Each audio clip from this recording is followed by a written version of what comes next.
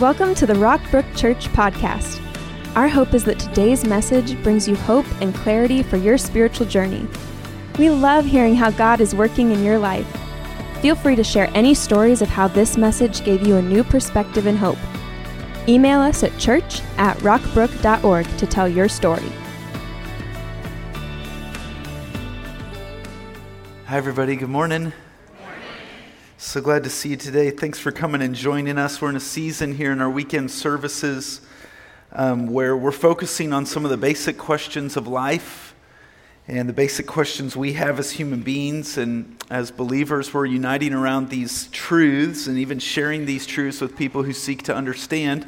This summer, we asked ourselves, who could we go and tell our faith to? And we each set a personal goal of how many gospel conversations we could have in the next 90 days. We're about a month into that now, and just kind of a fun way to celebrate that, and as a fun reminder, we've got the Go and Tell wall out there that represents hundreds of conversations so far. But if you've had a gospel conversation, you told someone that you believe in Jesus Christ, you've had a conversation about your faith, maybe it was as simple as inviting them to church or giving them an invite card or something like that, I'd encourage you to take a ping pong ball and a Sharpie and write their name on it and drop it in the wall. It'll be a reminder to pray for them and just a visual reminder of what this season is about. Maybe you're here today because someone invited you and someone cared enough about you and what they believe to share what they believe with you and invite you to where they gather with the church and worship.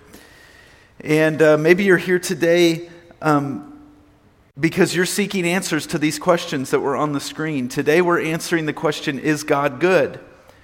And no matter who we are, we all experience difficulty. Now, the degree of difficulty and the degree of life severity is going to differ from person to person. If we were all to stand up and share where we hurt today, it's going to vary in severity. But one thing is true, is no one's going to have nothing. We all experience pain. We all wrestle with this. As I say this, many people around the world are experiencing heartbreaking realities right now. And in every season of our lives and every place of our existence, there is tension and conflict and grief. And when the difficulties show up, when the grief shows up, we crave an answer. We long for an answer. We want an explanation. That's just part of what makes us us. That's what makes us human. But when we can't find the answers on our own, we can't find an answer that satisfies, we'll make up an answer of our own. And if you're like me, the answer is often not a good one. And consequently, our response to the pain and how we decide to answer the pain has an effect on us and the people around us. Because if I come up with my own answer and it's not a good one, that could actually cause more pain to me and the people around me. That's why we're preaching on this. That's why it's so crucial we get it right. Because we need a good answer. And I just want to give a big qualifier to today's message. And that is that when you're right in the middle and right in the midst of personal pain, a logical discussion on good and evil and a logical conversation about why we experience pain is really not the most helpful thing, is it? And to talk about why we experience suffering and pain is not always the most helpful. And even when you're right in the middle of it, a logical conversation can even be seen as offensive. But I just want you to understand that I know that, and that if from the outset of today, if you can see that our goal is not to offend, and you hear the heart behind this, that you may find some help here, and I believe you'll find something helpful here, and I think you'll find compassion in God's Word, and I think you will find through the power of God's Word that God's Word can lift the weight of the world off of your shoulders. And you can experience some relief today and some compassion today. And maybe in the midst of your pain, you could even be a light to the people who have come today searching for answers to one of life's biggest questions. This is a big question. It's been talked about all the time. Sometimes it's helpful for me to just realize, hey, I'm not the first person to ask this. In fact, 300 BC, a Greek philosopher said, is God willing to prevent evil but not able? Then he is not omnipotent. Is he able but not willing? Then he's malevolent. So he's either not all-powerful or he's malevolent. He just doesn't care to do it. Is he both able and willing? Then whence cometh evil? Is he neither able nor willing? Then why call him God? Why call him good? Why worship him as God? And this question, this is called the problem of pain. This is the problem of pain. And if we're honest today, the problem of pain is very personal. And it may have started at a young age for you, or you experienced pain or disappointment. Maybe you are in something today that you're experiencing new levels of pain that you could never even imagine. But anytime you get a group of people together, and I remind myself of this every week when I come to preach, that anytime you get a group of people together, there's one guarantee, and that is that someone is experiencing pain. And there's a lot of pain in our church. Someone sitting in the seat you're sitting in this weekend, someone's going to sit in that seat who's carrying a lot of pain with them. And that someone may be you. So why do we experience this pain? And there are reasons. If you're taking notes, let's just jump into this. Number one, we experience pain because the world is broken. So what we're seeing and experiencing is not the way that it's supposed to be. This is not what it was meant to be. Guys, this isn't the way God wants it to be. When God had things his way, they were not like this. Okay, everything began with a creator, God. And God creates everything. Genesis 1:1. In the beginning, God created the heavens and the earth. I realize that's a big statement. That's why we spent a whole week on it. Why we believe God exists and is God real. If you haven't heard that message, I think you'll appreciate it, because one of the things that the Bible says is that you don't even need the Bible to defend the existence of God or know that God exists. It's amazing. The Bible says you don't have to use circular reasoning when it comes to God. You could prove God's existence without the Bible.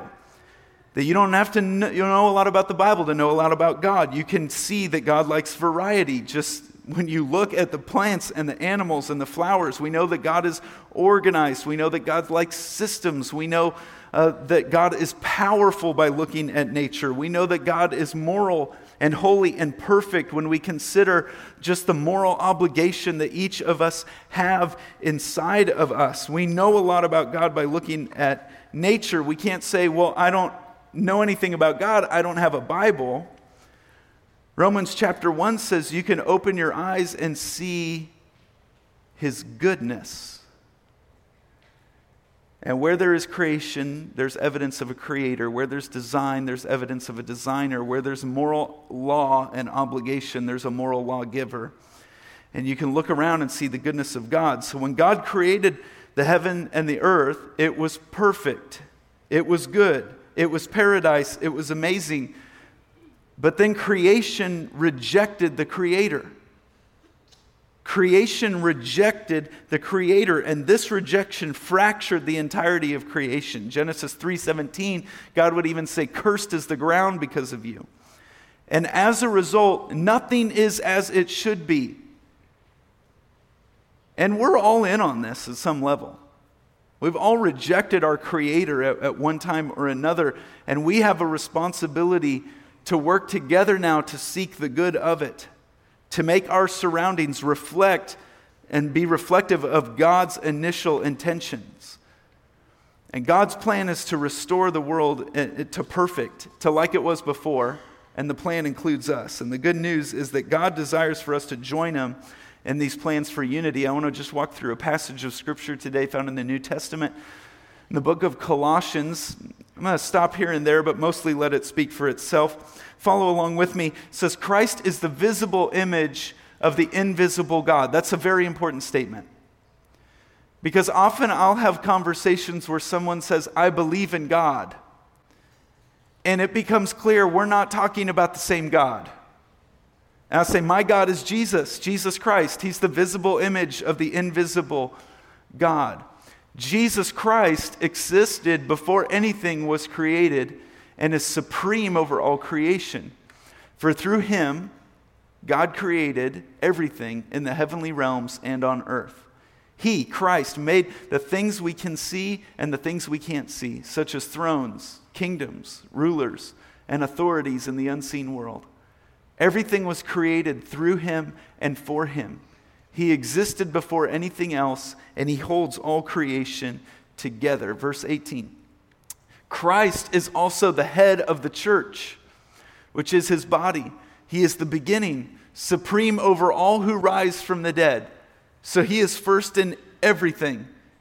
For God in all his fullness was pleased to live in Christ. And through him, through Christ, God reconciled everything to himself. He made peace with everything in heaven and on earth by means of Christ's blood on the cross. So the work of Christ, the creation that rejected the Creator, can now be at peace with God. And this is, friend, this is fall on your face, drop to your knees, rejoice, give thanks, pray, surrender your whole life. Good news. Why? Because of verse 21. This includes you. You could cross out the word you and put your name. This includes you who were once far away from God. You were his enemies, separated from him by your evil thoughts and actions, yet now he has reconciled you to himself through the death of Christ in his physical body. And as a result, he has brought you into his own presence, and you are holy and blameless as you stand before him without a single fault. So through our faith in Jesus Christ, God no longer sees you as an enemy. When he looks at you, he sees Christ himself. He sees you holy, blameless, perfect, without a single fault. We are in Christ, and he sees Christ. Verse 23, but you must continue to believe this truth and stand firmly in it. Don't drift away from the assurance you received when you heard the good news. The good news has been preached all over the world, and I, Paul, have been appointed as God's servant to proclaim it. Don't drift away from it. You may have one time believed firmly in the goodness of God and in the truths of this passage. Maybe you're struggling to believe that now. That's okay, but don't drift too far. Don't drift away from it. Okay, Ryland, where are you going with this whole thing? Why are we talking about this? What's this whole thing about? If creation has rejected the Creator, and if the world is broken, that means this is not the way it was supposed to be. Can we just be reminded of that today? That we're pinning this stuff on God like it's God's will or hope, or that he takes pleasure that there's earthquakes and tsunamis and hurricanes and natural disasters, and there's cancer or disease or death. Jesus suffered for this suffering world so that we could find renewal in him, so that he could fix this. And it will be completed when Jesus brings heaven and earth fully together. See, we got to correct our thinking about this, because much of what we believe about heaven has been portrayed in art and different things in our culture, and we've got it wrong. That we think the plan is some type of escape plan, that we'll just get to heaven and it's perfect in heaven, and so we'll escape this broken earth and go to heaven where everything is perfect. Ultimately, what's going to happen is Jesus is going to come back, and he's going to bring heaven to earth. And there's going to be a new heaven and a new earth, and heaven's going to reside on this new earth that's been rebuilt the way it was supposed to be. And there'll be a new heaven and a new earth, and it will be on earth as it is in heaven, because heaven will be on earth. And the ultimate plan is not some escape plan. Jesus doesn't stop halfway. He says, no, things are broken. I'm going to fix them. I'm going to restore it. And I'm going to make it new again. And I'm going to kick out all of sin and all of rebellion. And everything you've ever wanted to do to that evil person who will not repent. Jesus will take care of it. And he'll fix it. And God is rescuing all of creation. That's what the story of Scripture is. That's why we jump from Genesis to Revelation, where in Revelation 21:4 it says, He will wipe every tear from their eyes. There will be no more death, or mourning, or crying, or pain. For the old order of things has passed away. And we experience pain because the world is broken, it is cursed. But Jesus is restoring all things from the brokenness of the world by His power and through His people. And I know this is a hard thing to hear when you're right in the middle of pain, but it's temporary. It's temporary. And the way the world is right now is temporary. This is not what God has for you forever. Number 2, we experience pain because of ourselves. And maybe you want to do like I did on my outline and cross out a couple of words and make it say, I experience pain because of me. Sometimes we experience pain because we are sinners.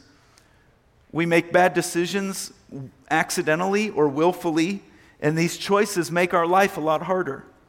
Romans 3:23 tells us no one's exempt from this, for all have sinned and fall short of the glory of God.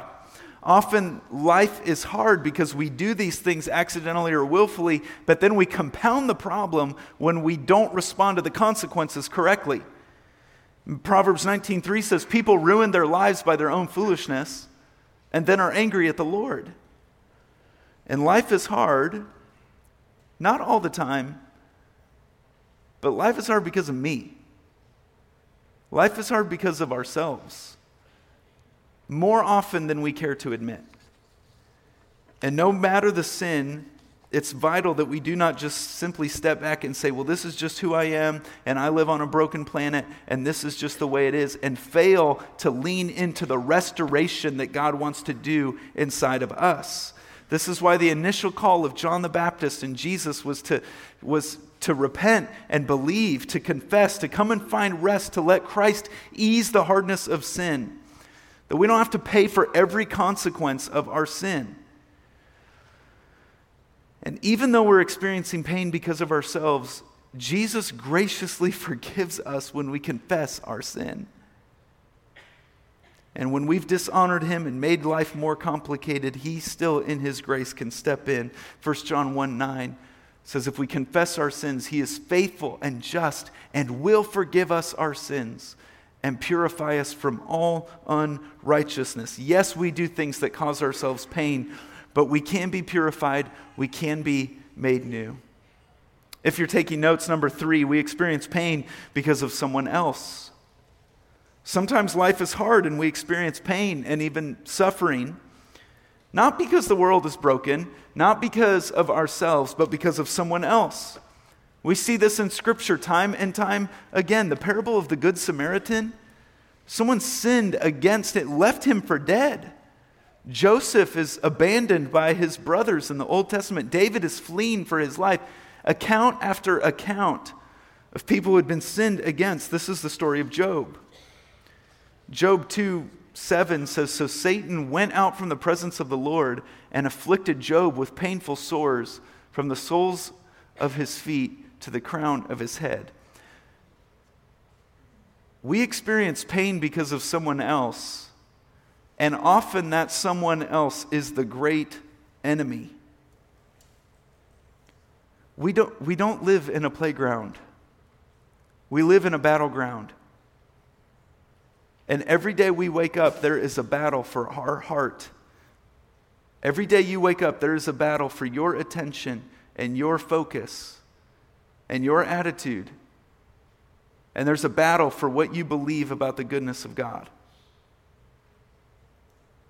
In fact, the story of Job is that Satan goes to God and he says to God, the only reason Job fears you and the only reason Job loves you and says you're good and worships you is because you give him whatever he wants. Satan says, if I were to take that all away, Job would curse you to your face. And God said, let's find out.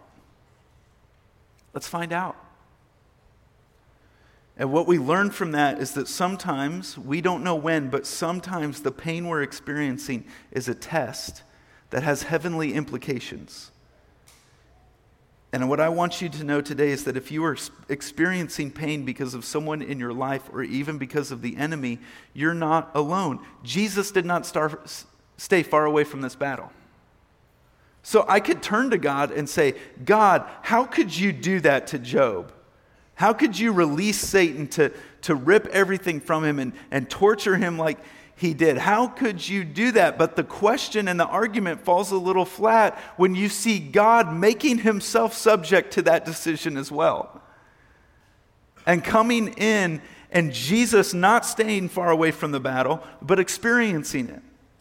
And to receive the brunt of the judgment that was deserved, Jesus responded to the great need of humanity by allowing himself to take the position of a victim and bear the sins and the folly of the human race.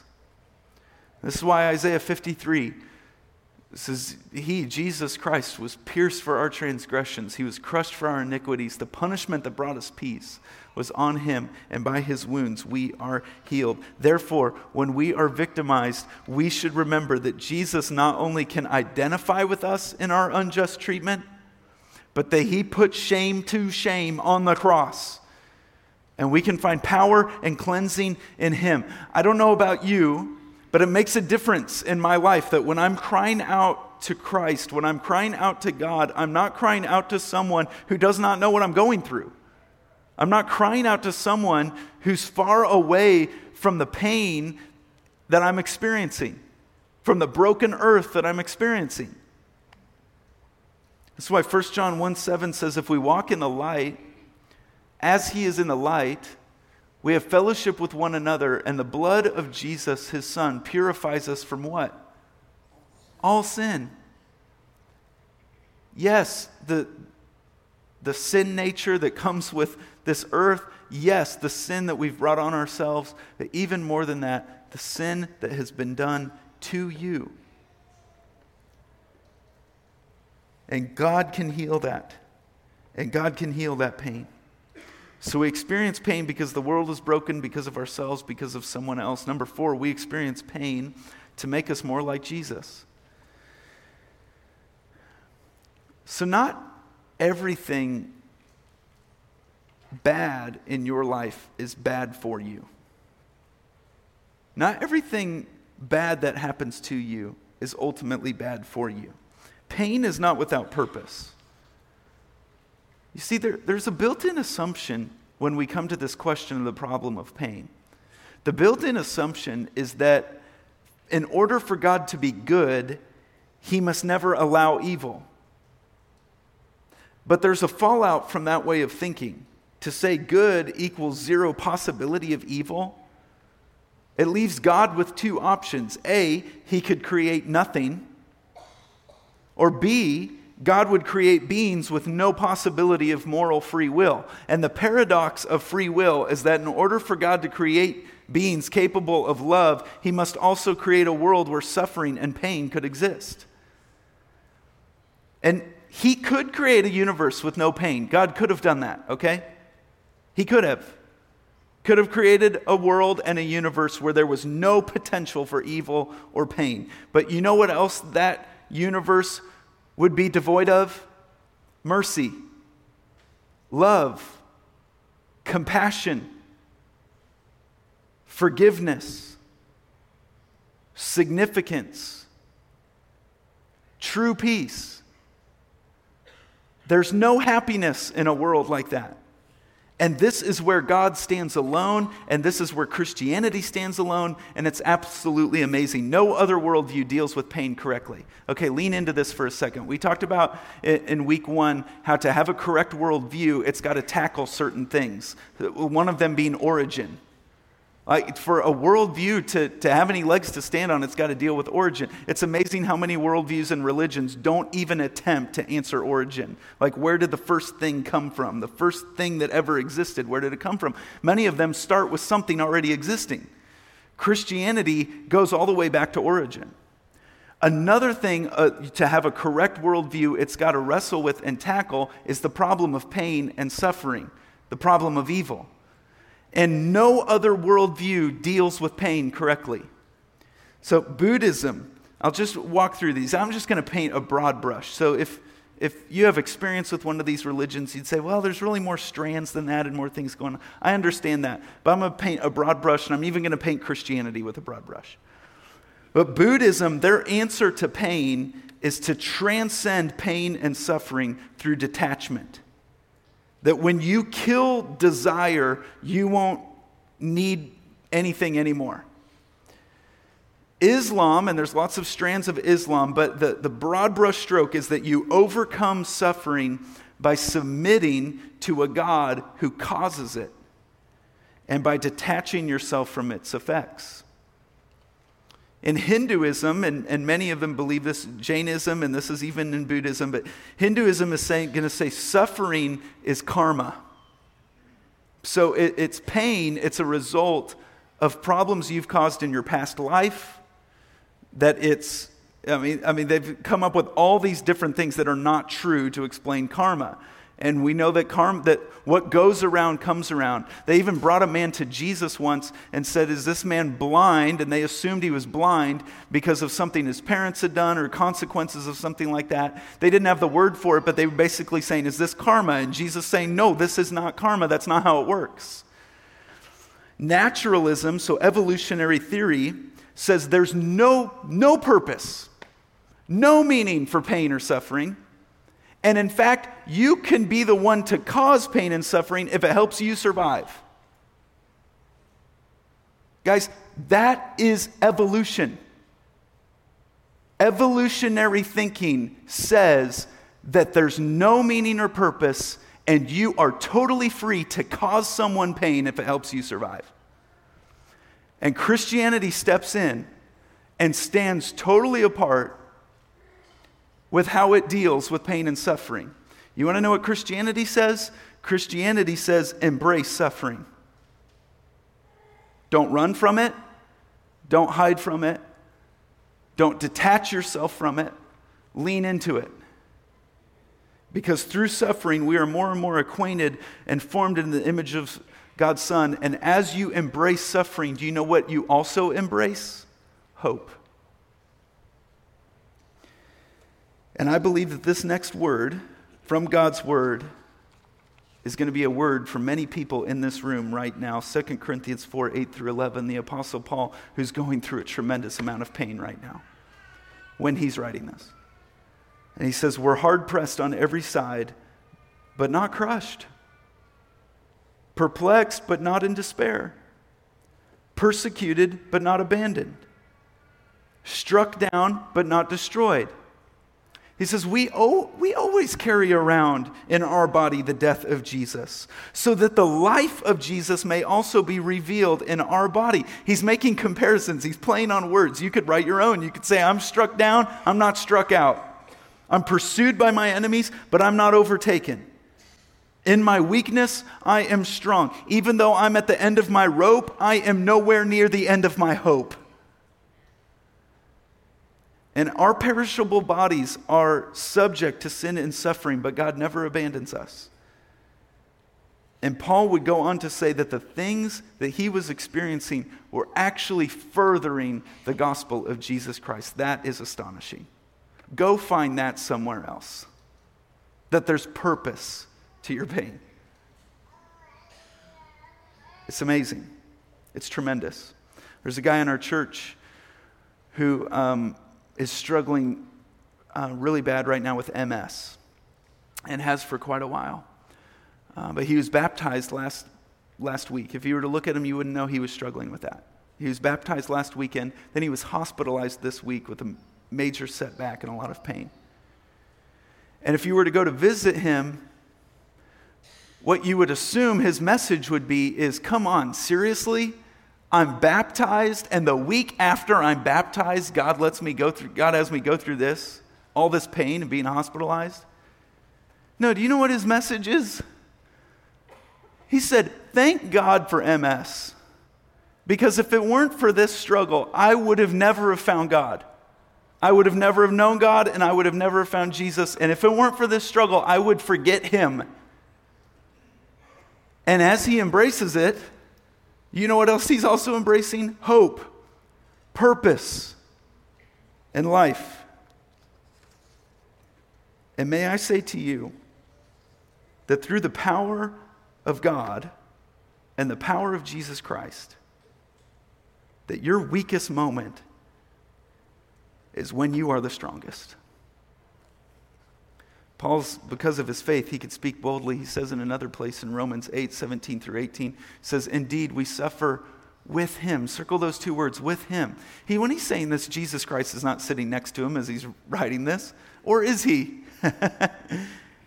He says, when you suffer, you're not alone. You may also be glorified with him. I consider that our present sufferings are not worth comparing with the glory that would be revealed in us. You're not alone when you're suffering. You're not alone in your pain. When you suffer with him, and you'll also be glorified with him. We're suffering, but to those who love God, it does not compare to the glory we have in Christ Jesus. This broadens our view of why he would allow it. This broadens our view for why he would allow pain, why he would create a world where pain is an option. And I know that's the big question today. You say, Ryland, here's 4 reasons that cause pain. I know why there's pain in my life. Thanks a lot. And the question comes down to is, why would he go ahead and create that world where pain could exist? And in a single statement, I can't give you what that answer is. Does God have a good reason for allowing pain? I cannot answer with certainty why God would allow pain.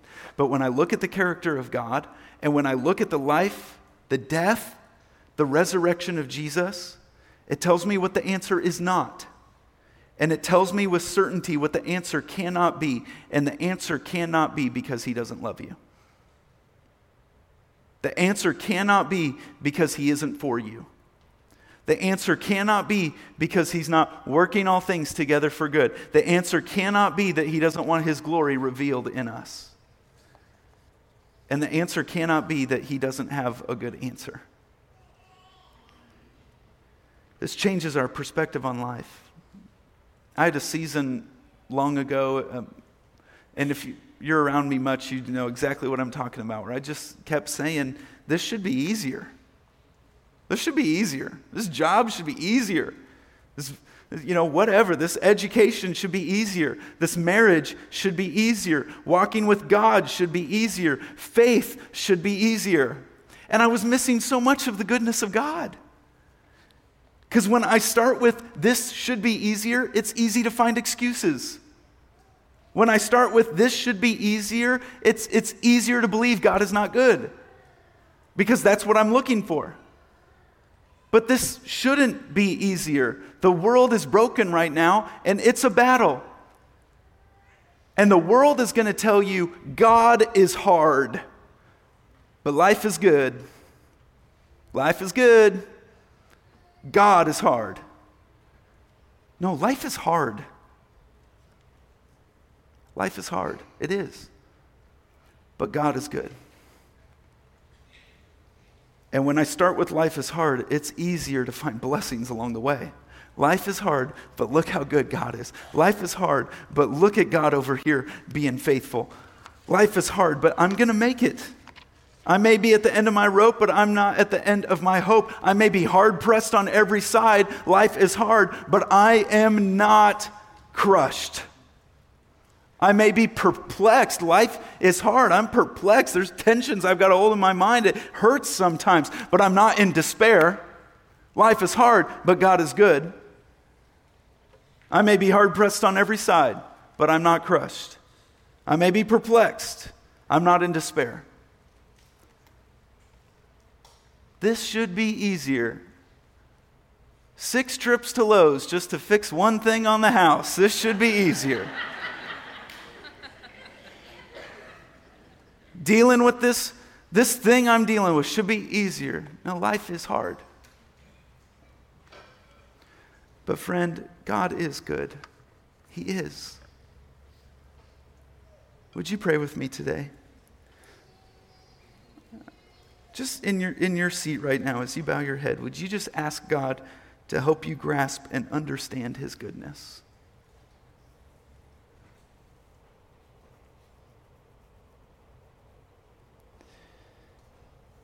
Heavenly Father, it's just amazing to stand before these people today and to even see the people in the room whose heads are nodding up and down, that they're the ones in the room that I know are going through some of the worst pain of their life.